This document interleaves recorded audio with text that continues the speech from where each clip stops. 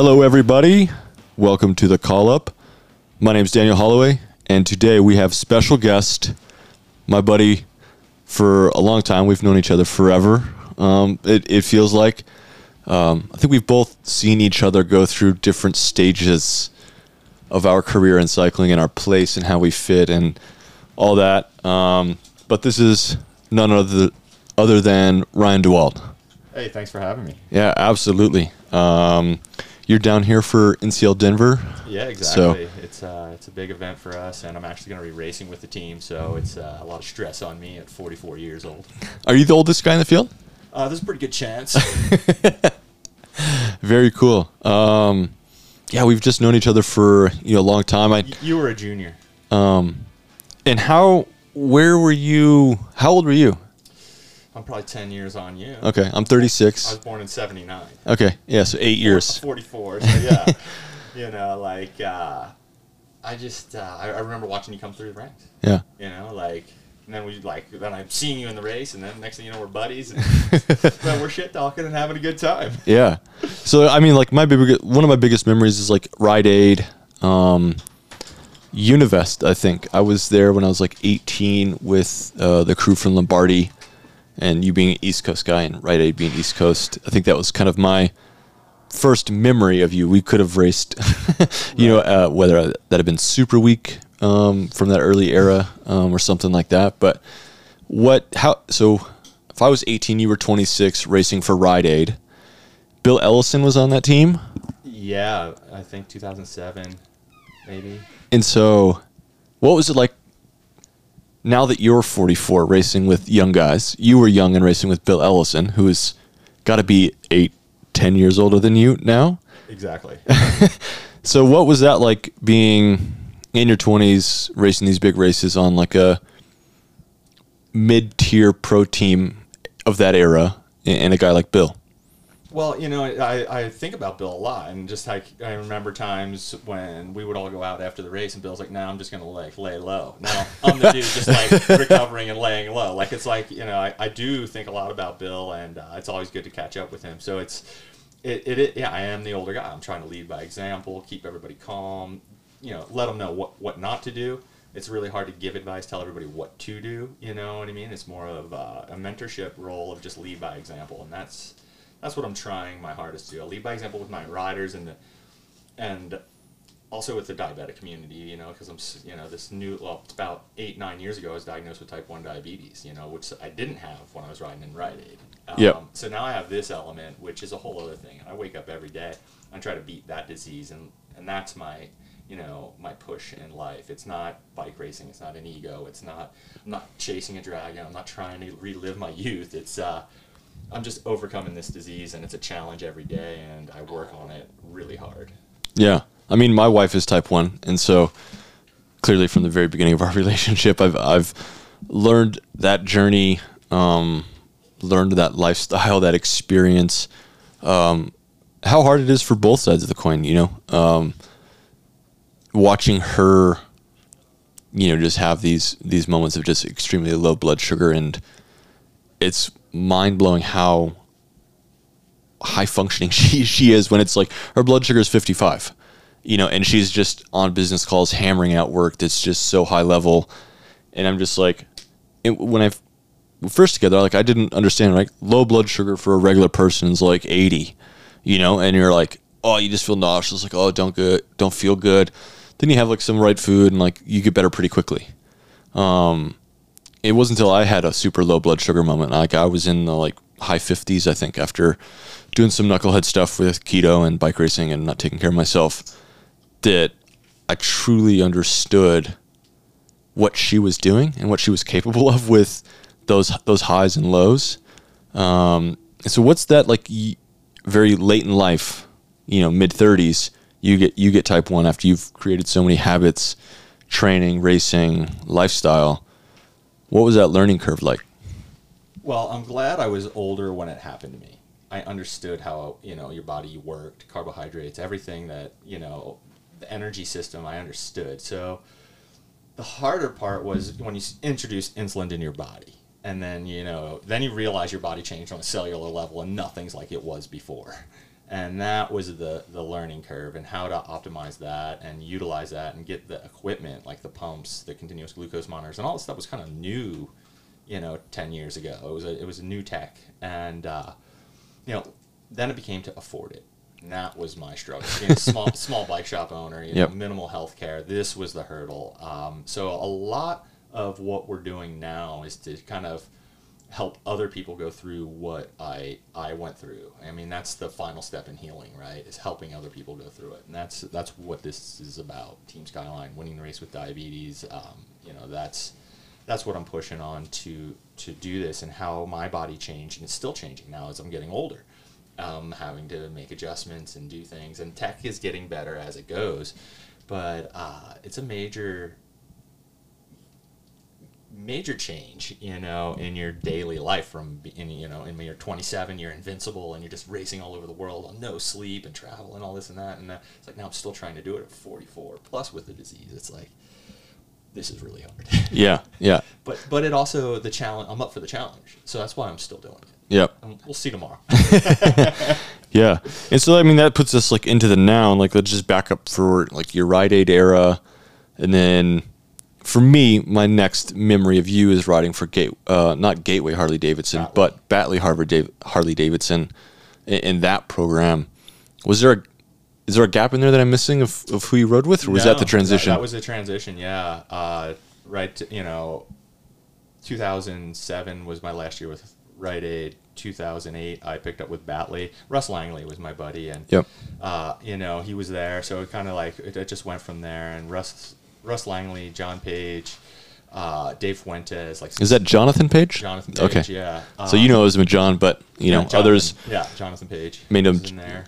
Great cross legend. Yeah, exactly. Great people to still learn from. And I was it was an older team of guys, but I just spoke to Dave recently, and he said, it was interesting at that time when we could just look at each other and knew what to do. Yep. And here I am with a team of young professionals, and it's trying to get that same communication.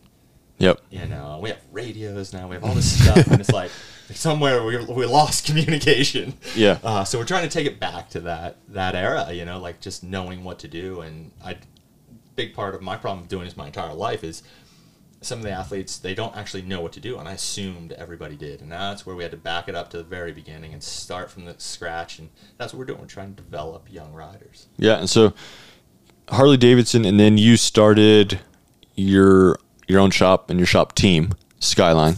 Correct. Well, the shop was open since 2003. Okay. The shop was going. Me and my dad were just started small and doing repair, a couple small lines. We stayed small the whole time. Yep. And it was just enough to be like a single guy, make enough money, engage with the community. I did a lot of outreach work with that. It really gave you a sense of community, and Reading needed that. Especially at the time, there was a lot of big races in Reading, but a lot of other like economic downfall as well. So the races were the biggest highlight of the city, and I was a part of that. And you came along for the ride with one of those too. Yep. I think it was really great for the city, so I pushed on that stuff in the shop. And then when I started Team Skyline, that was 2010. That's it's got 13 years now. Yeah. Yep. It's got some time on it. It was just me. I just started with me. Like, I'm not going to try to go for contracts or go for any stuff. I'm just going to buy the stuff I want to ride in my shop, and then it just started from there, and then it grew, and now we're 6 years in on a Continental program. Yeah. And, we're looking forward to next year. And so, since you've been around the block 2, 3, 4, 5 times, you've been on these teams with elder statesmen, very experienced guys, from Bill Elson to Dave Fuentes, Jonathan Page, and around that era where, as you just mentioned, you could look over, make eye contact, and you didn't have to speak, and you just could trust the guys with the role they were given, the executing tactics that were discussed pre-race. And now we're in 2023 with a completely different ecosystem of bike racing, right? Probably back in those early 2000s, even into the teens of 2012, 13, there's a lot of bike racing to be had. Like if you sat down in December and you're like, I'm going to race as much as I can race at a pretty high level, you could probably do like 100 days in America. Yeah, Did. for sure.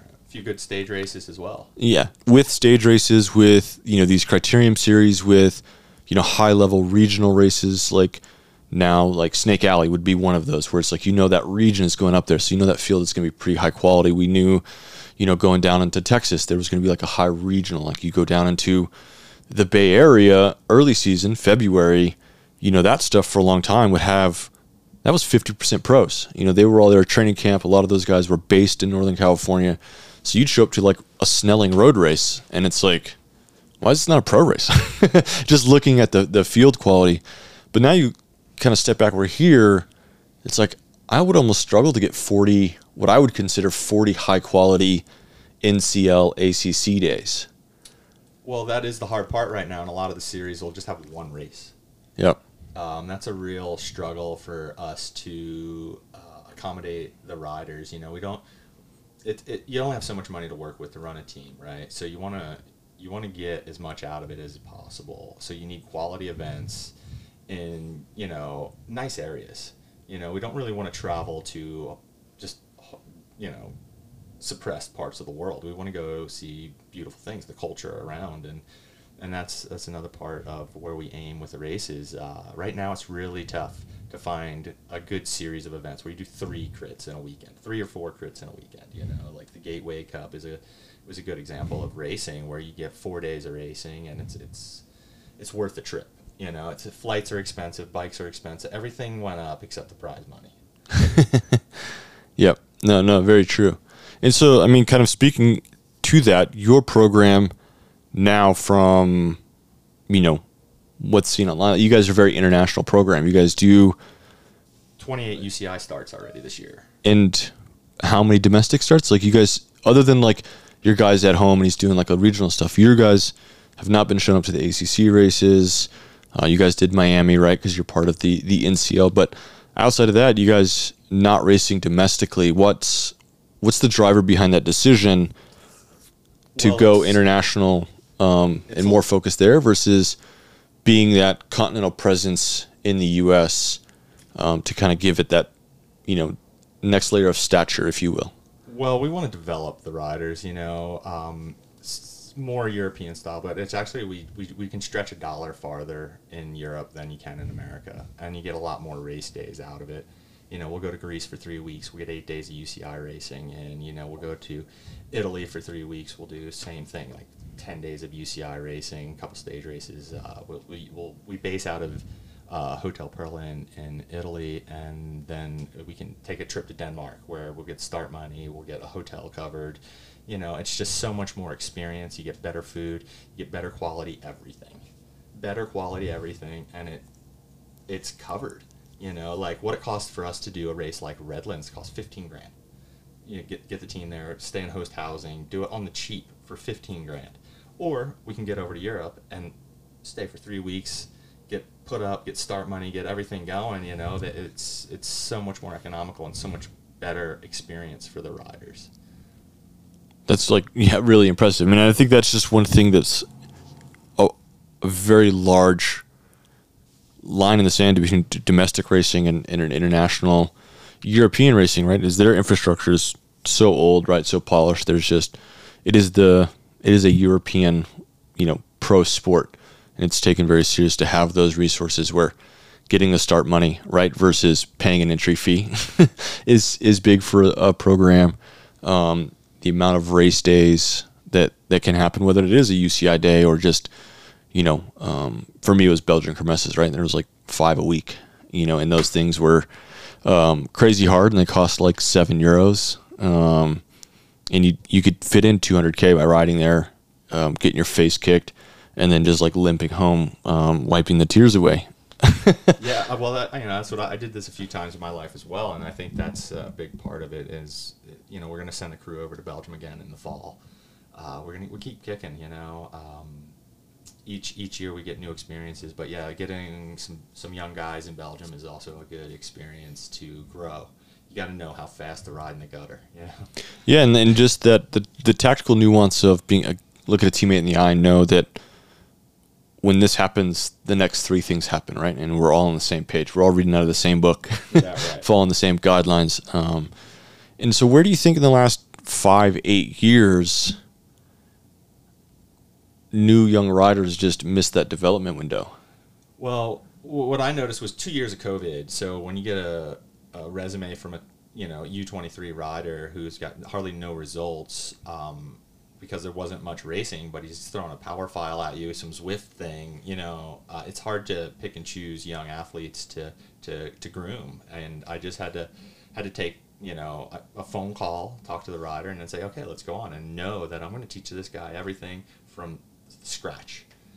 How to pack your bag, how to travel, what to do, like everything, and understanding that that's what you need to do to develop a rider. And then take them and give them the experience, and then, what did you get out of that, and then debrief, and then grow from it, And so, are we going to see Skyline come back to the U.S.? Like once the majority, the core of your program goes to Europe, gets their face kicked in, physically develops, tactically develops, all that stuff. Are you going to see value in coming back to the U.S.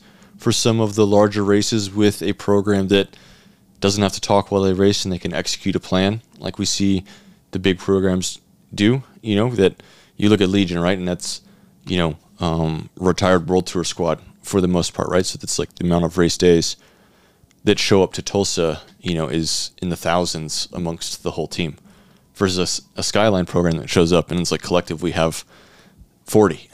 Right, exactly. And so are we going to domestically, are we going to see Skyline come back and show off everything they've learned the last couple of years with these Euro trips? Or are you just trying to really build this East Coast program that is just using Europe as your platform to build Team Skyline? We're going to develop in America the best we can, and we're going to keep the UCI program in Europe going higher and higher in Europe. Kopi Bartley's on our radar. We're going to start out next season in Greece again. Hopefully the fires subside and tourism kicks back up, and we can go to Greece, because that's our plan. Do the 8 to 10 UCI days in Greece early season, February, and then March go over to Italy, Kopi Bartley at Giro d'Appennino, 1.pros, some bigger stuff. So we're growing the team. We're growing. We're merging with some other another shop. That's a way to move the product that we use. So that's going to be another stepping stone. We got some good stuff in the works here, and that's really it's almost a week or two too early to actually say everything, but we're going to grow to the next level, and we're going to focus on big European races, and then next year we're going to try to do more of a development crit team here in the States, and work with U26 riders for it. We're not going to be expired Pro Tour riders coming back to the States. We're still trying to build to that level, with Europe being our pinnacle, and then the domestic scene we're going to do, and then we're going to have a domestic elite team with the women as well. So we'll be doing a lot more domestic stuff next season. Okay, so we're going to see you guys have presence everywhere. And so what does the U26 program look like? What is that? What's the vision for that? What are the riders you're looking for? What is is it going to be kind of the traditional, well, we can't call it traditional, but the current state of domestic racing, where we're going to see some early season stuff, and then Speed Week, Tulsa, Toad, Intelligentsia, etc.? Is that what that program is going to be basically based off of? And we're going to be looking for riders that we can pull out of the crit scene and bring them up to the UCI scene. We're going to focus pretty hard on that. We might end up running just a straight U23 team as well, because you can run a U23 team if you have 6 in Italy. Yep. Then you can do a U23 European races, and that's really what we're looking to do with a U23 team. And then you kind of have this cross in between the U23s and the UCI riders. That's where we're going to have to try to scoop up more, build on the UCI program. Yeah, because we know like Mike Woods came in pretty late to our sport, like post-college, 24, 25-year-old, amazing 1,500 meter runner, just insane physiological capabilities, and then started on the Garneau program, did really well, then went to Italy and went to like a pretty trash program and got the experience of a lifetime, and showed one side of the sport. And for him, that was a program that sent me one direction, and he was calling me that winter saying, hey, I'm getting picked up, what can you tell me? And I was just like, oh man, this is my experience, just like know before you go. and if there's another option, you might consider it. But that was the option he took, and he had one hell of a ride there in terms of just experience. I mean, he crashed, I don't know how many times that year, and he just kept getting back up and just going and going and going, and now he's winning tour stages. But that's a perfect example. And Phil Gaiman in Semesic is another guy that was post U23 that had ability that found his way, right, ended up in the Pro Tour. But it's like having that stopgap, right, because not everybody gets in the sport at 16 that can get all through the right channels and go through the U23 program and get identified, then go somewhere. It's like there's a lot of guys that are older than 23 and younger than 28 that just need some guidance and need some mentorship while everything kind of comes together to launch them outside of the U.S. Right. Well, yeah, it's a lot involved with it, and like a big thing I'm noticing is that now that I'm living in Canada and I'm working with Canadian athletes and American athletes, like if you take a Canadian athlete, he gets out of university as a degree in hand, he's got health care, he's got no student debt. You take a U.S. rider, he's got a bunch of student debt, he's got a degree with no job. It's a struggle. So it's when you're picking those athletes, you look at their personal hurdles in life and what they got to get through to do this sport, and really, lay it out for them. Like, look, this is what you would need to do if you want to do this. When I'm talking to an American athlete. Yep. Like, we can't cover your everything. You're not going to come on Team Skyline and get free everything. Yep. But we're going to meet you halfway, and we're going to give you a huge amount of experience, a huge amount of mentorship, and help take you to the next level. But you're going to have to work on your side. Yep.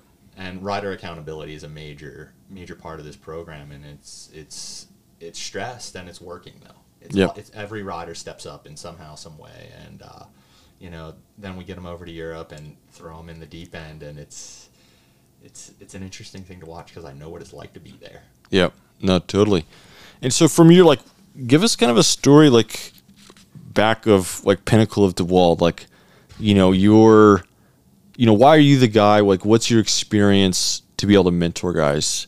I mean, because, like, right, the call up, like, we're here, following the crit scene, very, like, in-depth tactical nuance, right? It's me pointing out people being boneheads, doing dumb things, like, questioning rider team strategy, and then we've got Gabe, right, who comes back from race the Peloton, typically 50% or back, respectively. And he had his moments at the front, right? But I think it's a really good, we meet each other halfway of, he's like, hey, this is the perspective from this point of the Peloton, and this is my perspective from, the front of the Peloton. And I think we're able to share a lot. And so, classify yourself, validate your, where you exist in your history, whether that's, hey, like, this is how we got Jonathan Page a big win, or Dave Fuentes a big win in your role, right? That you can share with all these young guys. It might have, because I know that it's like not always the guy that won the race knew what he was doing, right? Or didn't even come up with the plan, right? He just had the engine to listen to everybody around him and go across the line first. Well, I think, it was just the experience. I got my first UCI pro contract. I was 23. I came from a mountain bike background. I did 2002. I raced in Europe, dabbled with the national team and a bunch of big races over there. And that really set me up coming into 2004. I was with Snow Valley that year, and it was a good crew of people, a good environment. Brian Walton was calling the shots, John Werjing, people that knew how to win races. Werjing had over 100 career wins at that time, so winning, I think, is a factor. Myself, I'm not, never won real big races, but I won a lot of smaller level races. So it's understanding how to win what you're capable of. Within your parameters, I was already running my shop. I didn't have all the time in the world. I had started a way to make money in a life, and raced as much as I could. And there were times where I could race like a real true pro, and then there were other times where it's like I had to work to live like a pro. Yep. So it was that balance between life and riding, and helping. Finding that myself, but now helping other riders do that is another step. Like, okay, well, here you are, you're in school, you got a part-time job, but you're still winning on the weekends. That's amazing. Yep. And that deserves a little support, and that's an athlete that I'm going to try to help build up and keep in the sport. The other thing, though, to win a bike race, you need to be smart. If you're really smart, not to race bikes.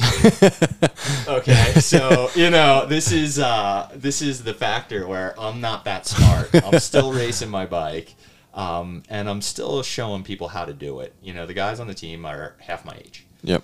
And I'm still rolling with them. I'm still out there. I'm watching them. Most of the time, I find myself going up to cover their six. Yep. Keep them safe.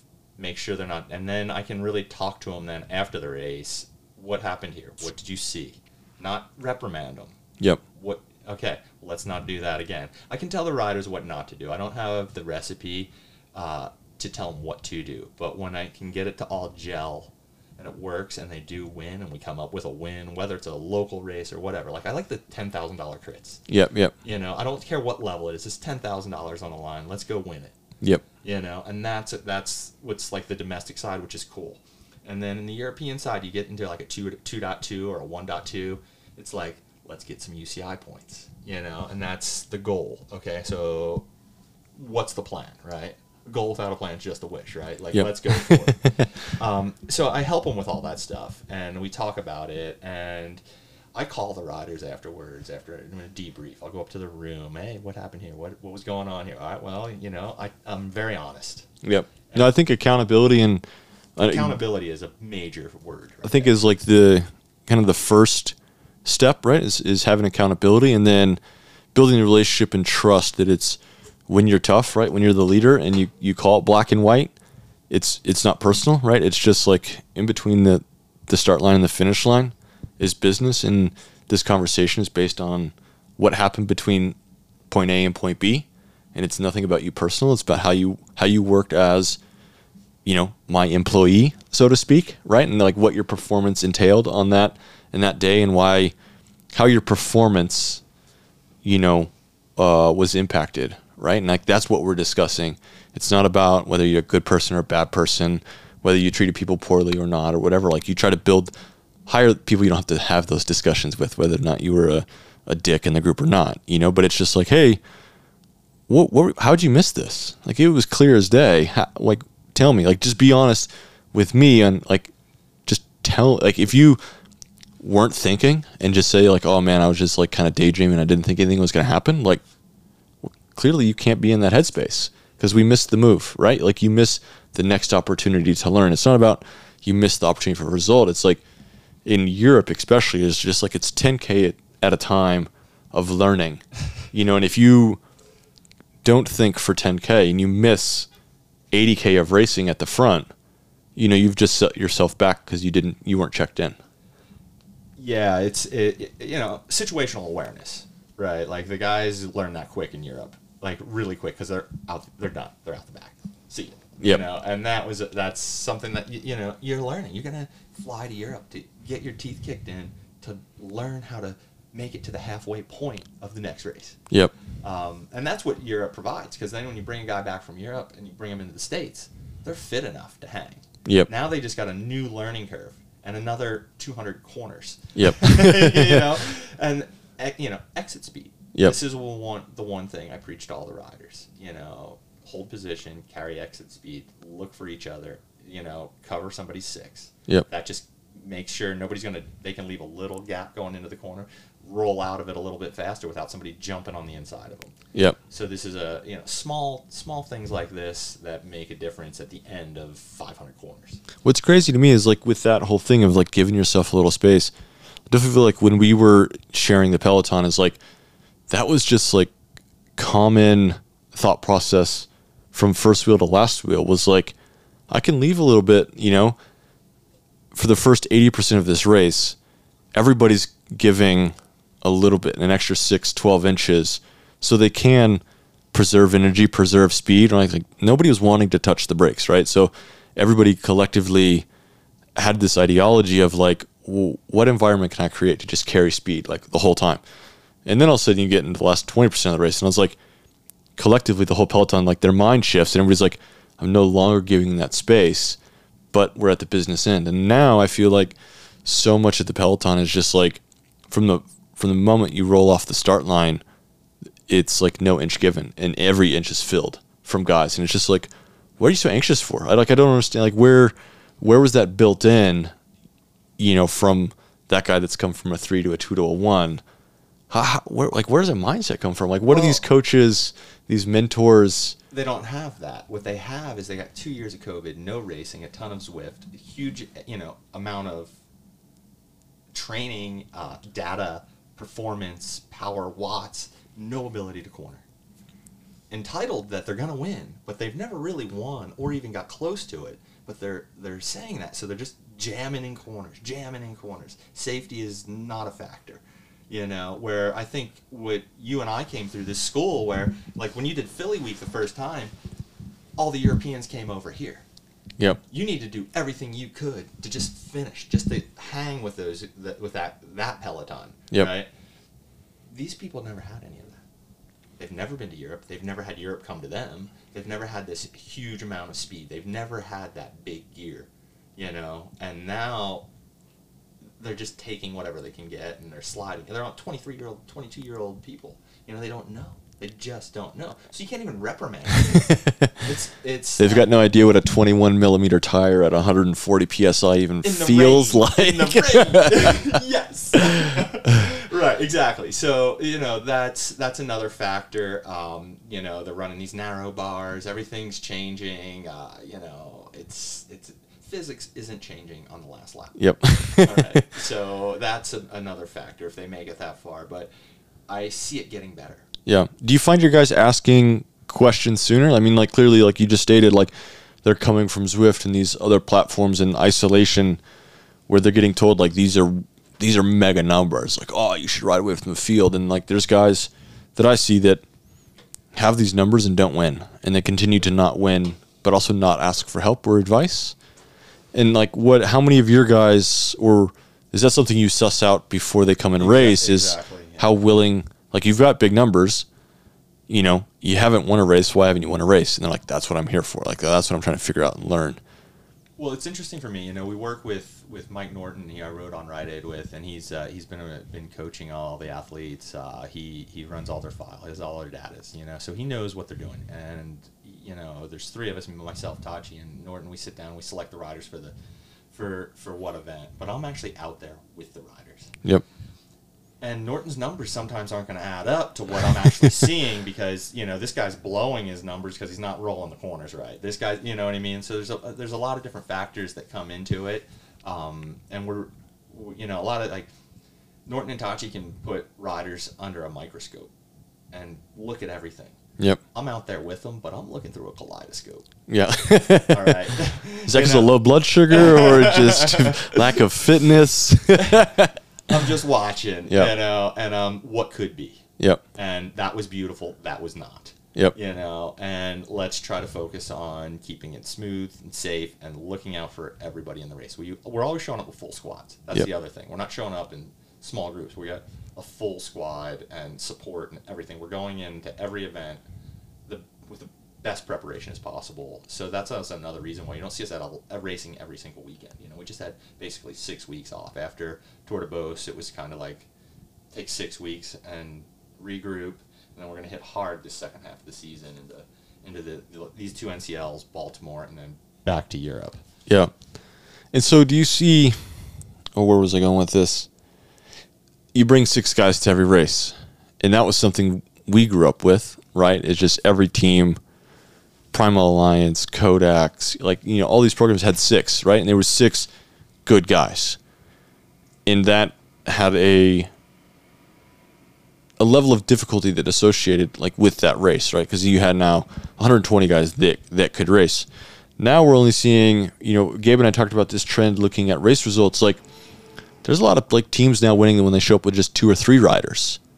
Is it those extra 3 riders just are the fat, right? And it's you can trim off the fat but what, if now all these programs, let's just take the top 10 ACC programs, if they showed up with 6 guys that can race, all of the same caliber, right? Outside of 2 or 3%, how fast do you think domestic racing would change versus kind of this pretty top heavy, right? Those 10 guys that we're saying are for me and you, old hats, right? Just I'm old, are bike racers. And then there's I feel like there's quite a bit of a drop off, and then there's a pool of riders that are solidly a level below, And then there's, kind of that back third that, are probably guys that just work super hard, right? And they're just like, I've been a Cat 1 forever, and this is super fun, and I'm just like really going to go there, test myself, and then just party super hard. I see it right now. The way I see the racing is you have the teams of 6, right? But you'll only have 1 or 2 top tier guys, and then a bunch of just development on new riders that don't have the experience, that don't have it. So you get a little bit of disparity amongst the teams. When Prime Alliance showed up, they had 6 top of the line athletes. Yep. And that's what we had, back in the day. Like one of the names I want to throw out, Alejandro Barrero. Remember this guy? Oh, yeah. He's a right-head boy. Yeah, exactly. How old was he when he came onto that program? I was young, but he felt old. But he seemed like he was like around for like another decade. But I mean, he could have been like 23 when he showed up. He was, not that old, 27, 28, I think. Yeah. But he had a ton of experience. He raced, he was second to Bataki in 4 stages of the 2004 Giro. Yeah. The dude could roll, but I learned a ton from him. But he was so far ahead of everybody else on the team that he brought the rest of the team up to that level. And he couldn't even speak English. Yep. So that's something that I see now. Like, when I would bring guest riders onto the team, you, for example, or Jake Keogh came on. Like, we had these experienced riders come on, and it kind of like showed these young guys, like, hey, whoa, wow. Just being in the same jersey and just following that guy for one race was so monumental to, like, when you came on and raced with us for one weekend of racing, it was like Davey expressed, like, whoa, wow, that was so much. And that's the same thing. Like, if you can spend a season racing with something like that, you will step up to that next level. And, that's why we're going to try to cross-pollinate some of this UCI stuff with some of our top crit racers, some of these domestic riders that are coming through. We want to take them. Let's go over here. Let's try this. So you're saying you might need an old hat that's just not quite as old as you, but somebody to fill that gap? Is that what you're saying? Is that, are you hiring? Yeah, flexible hours, no pay. But yeah, I mean, there's value in it all. The sport right now, I think, just needs a lot more money into it. That's why I'm really happy the NCL came in and they threw a lot of money at it. They started, 2 new teams. They're treated well. The riders are treated well. Everybody's paid. They put out on 3 new events, which is great. In great parts of the world. A place where you can fly into easily, a place you can rent a car, get a hotel, grab a good meal. I don't want to go to a town where I can't go to a good restaurant. Yeah. You paid your dues? Is that what you're saying? I'm out on all that. So you're telling me that all your U23 guys are going to go experience. You're getting a white E250 van, 15 passenger for these guys that's got 200,000 miles, and you're just going to send them around for like 3 months?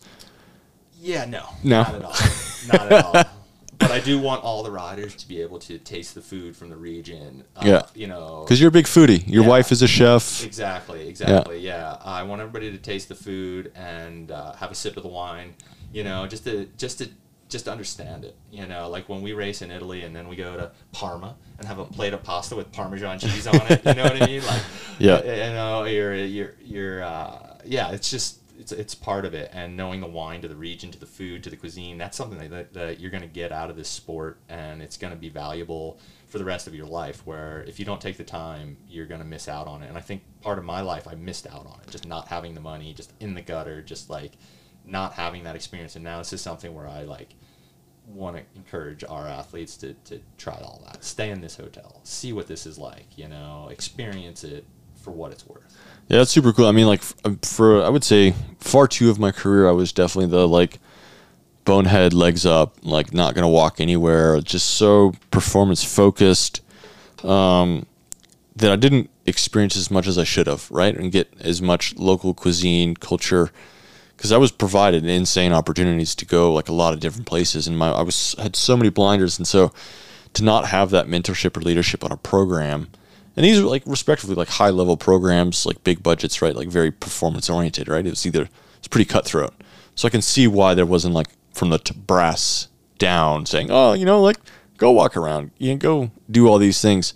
And it's definitely a delicate balance. And I found that as I got older, how to manage that, how to like take care of myself and be performance ready, but still be able to have experiences.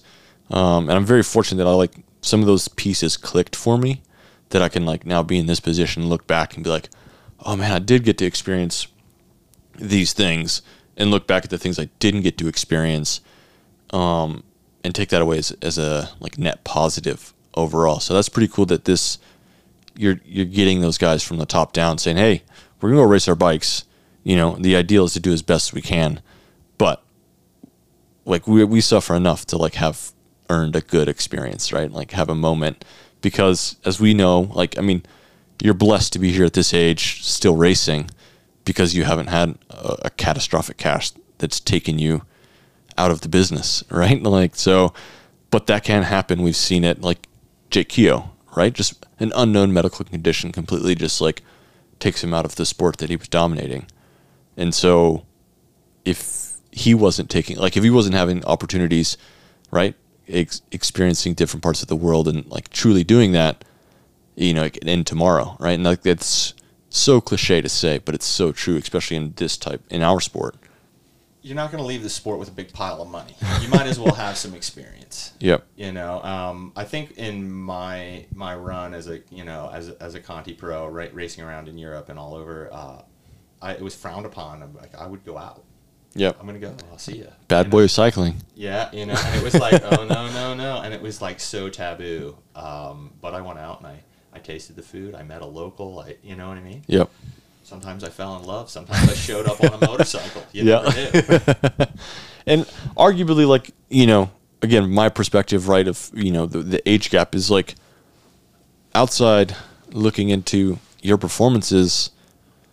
I don't think much would have changed if you would have been hard-nosed, blinders on, hyper-focused enough for it to be worth the hyper-focus. Like, you weren't going from, like, finishing 30th helping a guy to feet up, blinders on, going top 5 yourself. It wasn't in my cards. I mean, I wanted the experience. I wanted to race my bike as hard as I could, but I also wanted to go out afterwards and have a great meal. You know, like, if I can't do that, I'm not going. Yep. And I pick and choose my battles, and I did what I could do. But I was more of a helper. I wasn't the winner. You know what I mean? If I had the clear to go out and go race for myself, you know what I mean? I might have been 3rd or 7th. You know, but like, you know, you had a clear kick. You had that clear. You were a winner. But I could have helped guys like you. You know, like Alejandro was always like, up Ryan, up Ryan, up Ryan. And it's like I found out like I was really helping him moving up, just moving people up, getting to the front. You know, the last 4 or 5 laps of a crit, staying out of the scrum, you know, pulling people to the front a little bit more. And now, like, I've been doing that to riders, and last week, the 2 riders that I was doing that with, they were doing it with each other. And I was just following, watching it, like, something's working. It's connecting. Yep. So, you know, there's all the little bits that go into it, but I think experience helps, and just staying calm, talking to riders off the ledge, but then also rewarding them, like, hey, let's go have a meal. Let's go do this. Let's go do that. Like, I think that keeps the incentivized, the program, and then doing good. You know, I do a lot of outreach stuff, so they get to see that. Yep. You know, most of the athletes, if I say, hey, what's the difference between type 1 and type 2 diabetes? They won't even know. Yep. You know, and that's just the general population. Yep. And that's, you know, another part of the mission of it all is like giving back, doing good, doing bike rodeos. We always activate in the community somehow, some way at every race we do. And so one of your early things that, like, I noticed, right, and you were probably doing stuff way before, but the big, you know, East Coast, you know, wheelie trend, right? And we see it on Instagram now and TikTok of all these kids just doing insane wheelies through traffic, whatever else. But in Reading, there's a community of those kids that they've taken onto that culture. And you've, from being this, you know, white male road cyclist, spandex dude, you know, who runs a bike shop, when I was there, and, you know, my experience with you going into your shop and the people you had under your wing working there, and, you know, just being around you personally for that, you know, time is, yeah, the people you surround yourself was not the people that I had imagined, right? Like, foolishly or just naively, you know. And so talk more on that, like these kids that you, for the last 10, 15 years, since, you know, Skyline's existence as a shop and your presence in Reading, you know, getting these wheelie kids to Rad Sport, right? And helping Gabe put on this event for these kids that have never been to, like, to just show them a path. Yeah, well, I was that kid.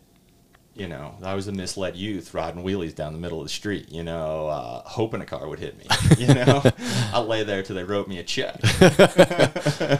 I'm off to the races, right? You know, so that was that was me. And what I found that I'm good at is I could relate to them, because I grew up in Reading. I grew up in that society, and I got myself into trouble as well, you know. I know how hard it is to get out of that system. You know, so I could relate to a lot of them. And then I could go ride wheelies down the middle of the street with them, and then gain their trust. And then I could, you know, also trust them. And in the fact that I could get them on a mountain bike and take them to the top of the trail, and now ride down here. And we took the kids out of the street riding wheelies into the middle of the traffic and got them on mountain bikes.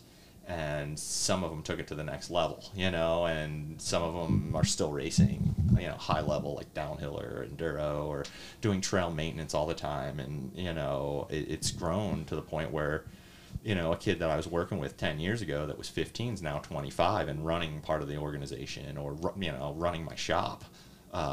You know, it's been interesting. It was a good give back program, and, you know, it was just purely because I could relate to it all.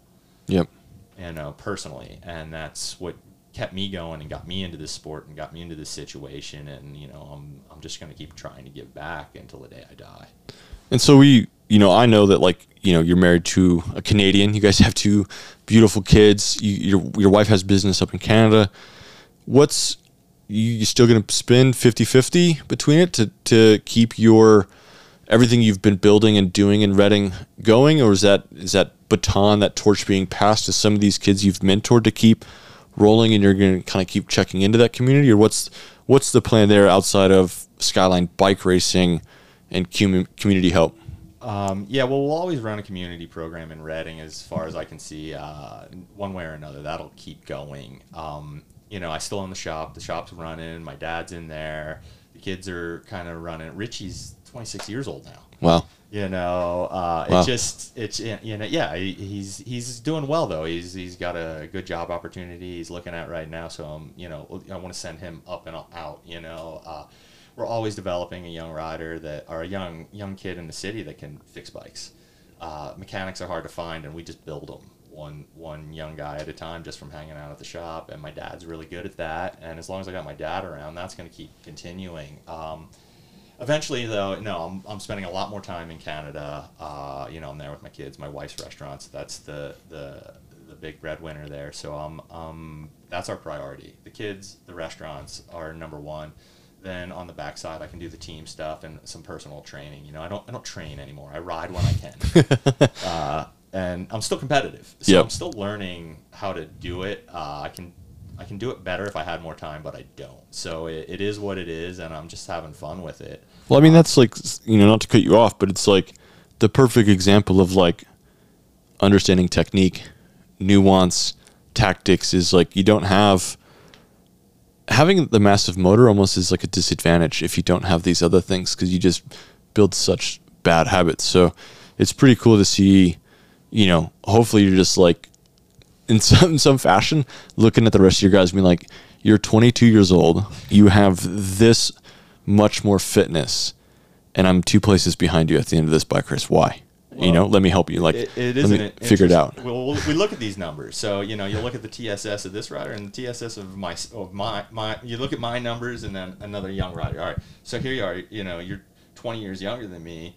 What are you doing out there? You know, because, you know, here I am, like, I finished in front of you. You know, I'm older and I have a chronic energy condition. Okay. I think another thing to back up to what you were saying is, you know, like, when I was in my early 30s, I was at, like, my peak physical fitness, and then at 33, 34, all of a sudden, late onset type 1 diabetes, energy crisis condition. I could no longer bring glucose into the cell and produce energy. It all changed, and that was humbling. Yep. And that's where FTP dropped tremendously. Yep. And my results came up. Yep. And that was a part where I said, whoa, I don't have any ego anymore. Yep. So most of the races I lost were either because I was anxious and flew off the handle, or because I just impatient, or I just felt so strong that I was going to burn all my matches, and I still got smoked. All of a sudden, I didn't have any of those feelings anymore. I just needed to be conservative and ultra consistent, and then results started to come. And so we're going to like transition into the Navy Yard. 2016? Was that 16? That's one of my best races ever. And so you were type 1. I was type 1. And so tell everybody what that race was. Well, you were there with Stephen Hall, both. And Stephen Hall is an Australian track Yeah. legend, super good, was on the national team, one of the fastest guys. In Australia, yeah. In Australia, came over, he's won some big crits here. And you were there, but, I don't think you guys realized that I won the 35-plus race earlier. No, I just found that out right now. I was today this old. Right, yeah. So I did the 35-plus, and then I get into the race with you guys, and it's like, I don't know what happened. I think I just looked to the left, the right, and it was an instinct, but Hall was going, I went, you came up, and then I'm like, ugh. And then I looked back and there's just nobody around, and I'm like, ugh. And then he came through and it was like, we got half the race to go. And I was just dying. And I'll tell you what happened. Exactly what happened. Because this is like a local race, Philly, that region. It was a Philly Classic race. It was a great event, and I wasn't expecting to run into you and Hall at this race in the first place. And I was still kind of new to diabetes, about 2 years in on having this disease and working with some new tech, and I was doing that. So I was like, do the 35 plus, do some insulin, eat, recover. Then you have 40 minutes to get to the line again, and then you race again. And next thing you know, I'm in a break with you guys. I'm like looking at my blood sugar, trying to. I'm just gonna eat. I'm just gonna feed the speed here. Yeah. I'm in good company, and I'm gonna not try to embarrass myself. Like I tried to pull through. I tried to work with you guys, and you were ripping my legs off. But in the end, what happened was you guys looked at each other.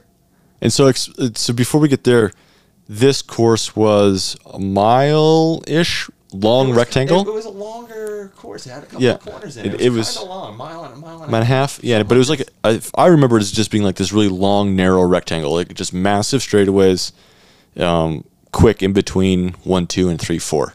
I thought it had 6 corners. Mine had a little something at the end. I don't know. It might change. I don't remember. But yeah, maybe. But the finish line was also like at the very end of a long straight. Very end of a long straightaway, and this is like somewhat industrial. You could see like a long ways.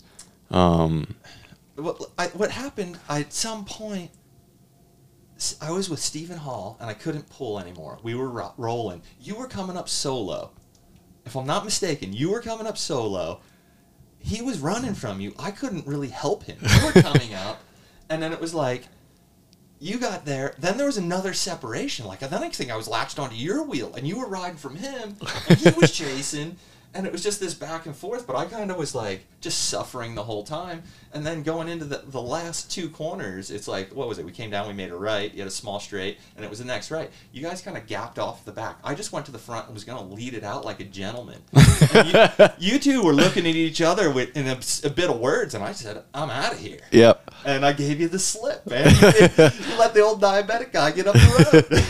and you won the race. That was it, yeah. That was one of those rare days where I won the 35 plus and the 1, 2, 3. It was a couple times in my life where I got to do that. Yeah, and I mean, for me, like, just, part of that story is you were suffering. Like, yeah, Steve and I were, like, going pretty hard, but you made 1,000 different decisions to survive, right? The whole time. You didn't let ego get in your way.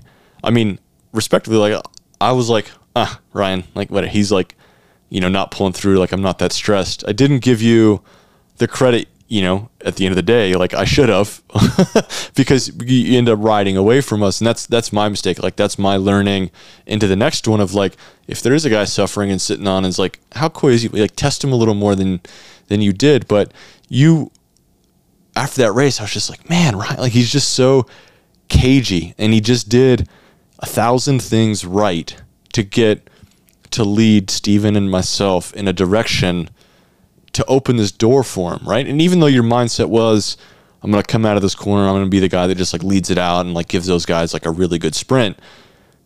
But you had made so many of these decisions that when you did check your shoulder to just like one last evaluation of what this thing is, to see 2 dickheads looking at each other jawing, you were like, oh no, this is my moment. And you would set yourself up, even with how hard we had gone, like how much you were suffering, there was still enough self-preservation for this one opportunity. Like, it was a very narrow window. Like, this is the grain of sand that you still had, and you played the card and you won the bike race. And that's invaluable. And there's not a lot of guys still to this day that are racing that have the wherewithal to put those pieces together. Yeah, no, it's definitely one of my strong points in my life in general was situational awareness and knowing when to go. Yep. You know, like just in every aspect of life. Yep. So yeah, that was and I saw that, and it was just like, and I didn't care though. I didn't care if you guys smoked past me. I didn't care at all. I was gonna, no matter what, I knew, just in the way the break went, it was up to me to lead it out. Yep. Right. But then when I saw you two kind of cancel each other out, it was an opportunity. Yep. And I can sense an opportunity, like, and that was it. Yep. And it was just enough to hold y'all off, but it was still fun, and you know, it was great watching you two battle. You know, yeah. Like it was a cool time for me to be back in a winning circle after the diagnosis. Even at my age, then at 35, you're kind of expiring. You know, you're definitely long in the tooth to be a bike racer. But then, you know, like I said, diabetes is my thing now. Just beating that, like, that's what I do. Yep. I'm not out there to race anybody or prove anybody wrong or anything. It is an interesting situation, though, sometimes when I am in a break with a bunch of young, strong guys. They're all flaring egos and yelling and screaming, and I'm just kind of like rolling along. Like, you're getting ready to get smoked by an old dude here. You know, it's still happening. Yeah. I mean, that's awesome. And I hope the young guys in your program can, you know, just see the opportunity they have to work with a guy like you that's not a race winner, but like as the one, but understands how to win races. And like you expressed earlier, is like, I know all the decisions to get to this point, right? Which is the last lap in the right position, but you don't have all the experience in that last lap, which I think is a lot quicker to understand than getting, you know, out of a 100-lap race, doing all the 99% right. Right. I think if you can get there, learning that 1%, like, you see it enough that you pick it up quickly. But learning that first 99% is so difficult that these guys, you know, one of the top guys, like, to be here and still doing it, right? And you've worked with a lot of good riders to get them to that one final lap.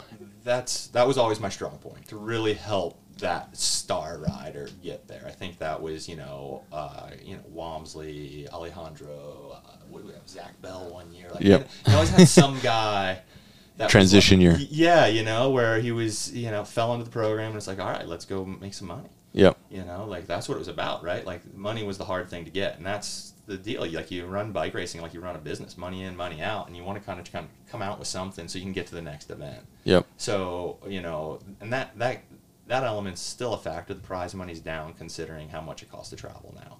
So that's where I think a lot of the promoters need to crank up some of that prize money, and we can keep living the dream.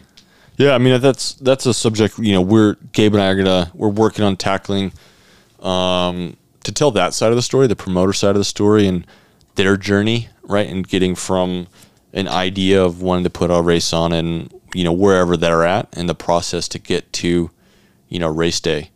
And, you know, talk to the ones that are successful and the ones, you know, that are just doing it passionately, you know, and what that divide is. And then give some of that, because it's like, as I've stepped away from the bike racing and getting more of their side of the story, how difficult it is and how much money it does cost them. Because there's economy of scale, right? Everything's gotten more expensive, whether that's porta potties, barriers, signage, everything. So we grew up, I think we were very fortunate to do a lot of races with a lot of prize money. 125 grand, 40 deep in Chicago, or in Charlotte. Everybody remembers that. Yeah, or the infamous Elk Grove era. You know. So it's really kind of getting their story of how they're keeping our sport alive and, you know, putting prize money out there, but how difficult it is to get it back to that Charlotte heyday that we got to experience. I think it's coming.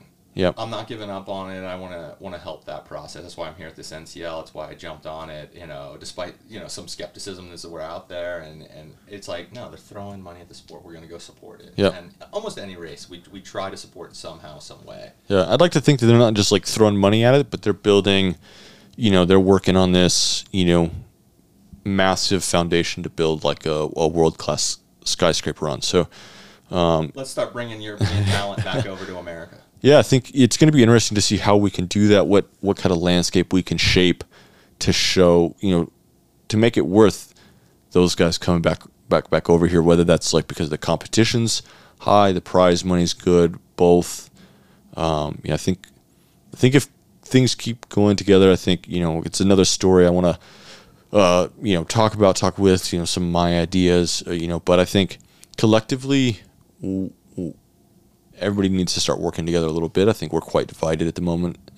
I agree. Our sport, I think it's as divided as it's ever been, and I think that hopefully somebody somewhere can find a way to kind of bring people together, bring some unity back. Whether that's a coherent race schedule, right, that has big value at the end of it. So it's a program like Skyline. You'd be like, oh, the whatever national calendar's back, and it's got 15 events, and it's going to pay out if we do all 15. So that's going to be a priority for us. And if 20 teams see that, then you've got 20 good teams going to the same races at a high level, and that's just like rising tide raises all ships, right? Right. Well, yeah, I think that's what we need. We need this tide to come in, and I think camaraderie amongst the teams. Like, I think we had a lot more of that back in the mid 2000s to even 10 years ago. Like, you knew everybody, you talked to people, you called them on the phone more than you checked their social media. Now it seems like everybody's just on social media, not actually engaging. Yep. And I'm the opposite. I'm not really on the social media scroll. You should see what they say about you. I can imagine. But I'm in real life. I'm at the events, and I notice it's not very warming. It's not like, hey, how are you? There's not this social, and I don't think that the races provide that atmosphere. Everybody gets together after the race in a social settings. Yep. That's what NCL is kind of creating that, because we're here in the hotels. We were in Miami together, and it was fun. It was really cool. And now here we are in Denver, and I'm waiting. Tonight we'll do the street the qualifier, and then let's see what the after happens, and then the after of tomorrow. I want to bring it all together, and let's rise up. Yeah, I'm with you. And so now that brings us in. We're going to wrap this thing up, but give us your predictions on your program this weekend. You guys are like 8th, 9th on the points. We're seventh in points. We have a goal of moving to 4th. Okay. Here's the tip is we have Colleen on the women's side for this event. And that should help. She's a leader on the women's side for sure. Lead by example, kind of a girl. And the men have been working together all year. There's a whole new crew of young riders. We have our development team here, so to say.